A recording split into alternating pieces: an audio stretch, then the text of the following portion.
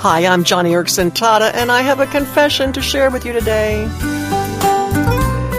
You see, there are times in my life when I really want to pray. I really want to be near to God, but because of pain or heaviness of spirit, I can't seem to summon the energy to put a prayer together.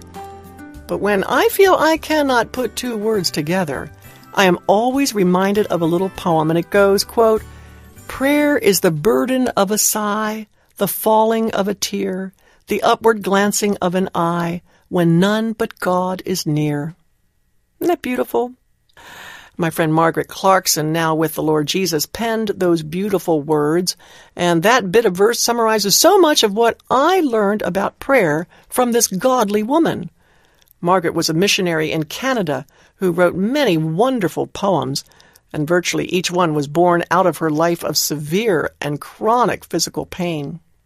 The last time I was with Margaret was at Ontario Bible College. We spent lunchtime talking together, me in my wheelchair, and she was there lying on her side on a cot. She was in so much pain. She simply could not stand up for any length of time. As a result, Margaret taught me many lessons about praying through pain.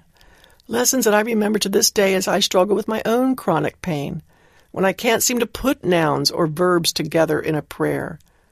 And maybe you can understand it. Maybe you've got sleepless nights when prayer seems impossible, when you cannot summon up enough energy to put two sentences together in worship or praise or intercession.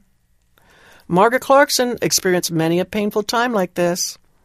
And I will never forget when she told me, she said, now listen to this. She said, "Joni, the first thing we must realize is that it is neglect of prayer or refusal to pray that is sin, not the inability to pray.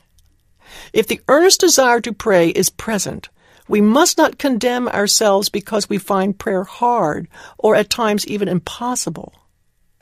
Fred, did you get that? Did you hear what she said? It's so important. It is not the inability to pray that is sin. It is the neglect or the refusal to pray that is sin. I tell you what, that certainly took a load off my heart when she said that to me. And looking back, I believe my missionary friend was hearkening to Psalm 38, where the psalmist cries, "Lord, all my desire is before you, and my sighing is not hidden from you." And elsewhere it says, "The desire of our soul is for your name and for the remembrance of you." Did you get that? Sometimes our prayers take the shape of a sigh, or a simple desire, or a thought, or just a hope directed toward heaven. I know that was true of my friend Margaret. Her struggle to pray was never out of neglect or refusal. It was simply at times her inability to order her prayers before the Lord in a clear and concise way. But that didn't really matter because she never really stopped communicating with God. She offered him her groanings. After all, if the Spirit could pray with groanings and words that cannot be uttered, can't we?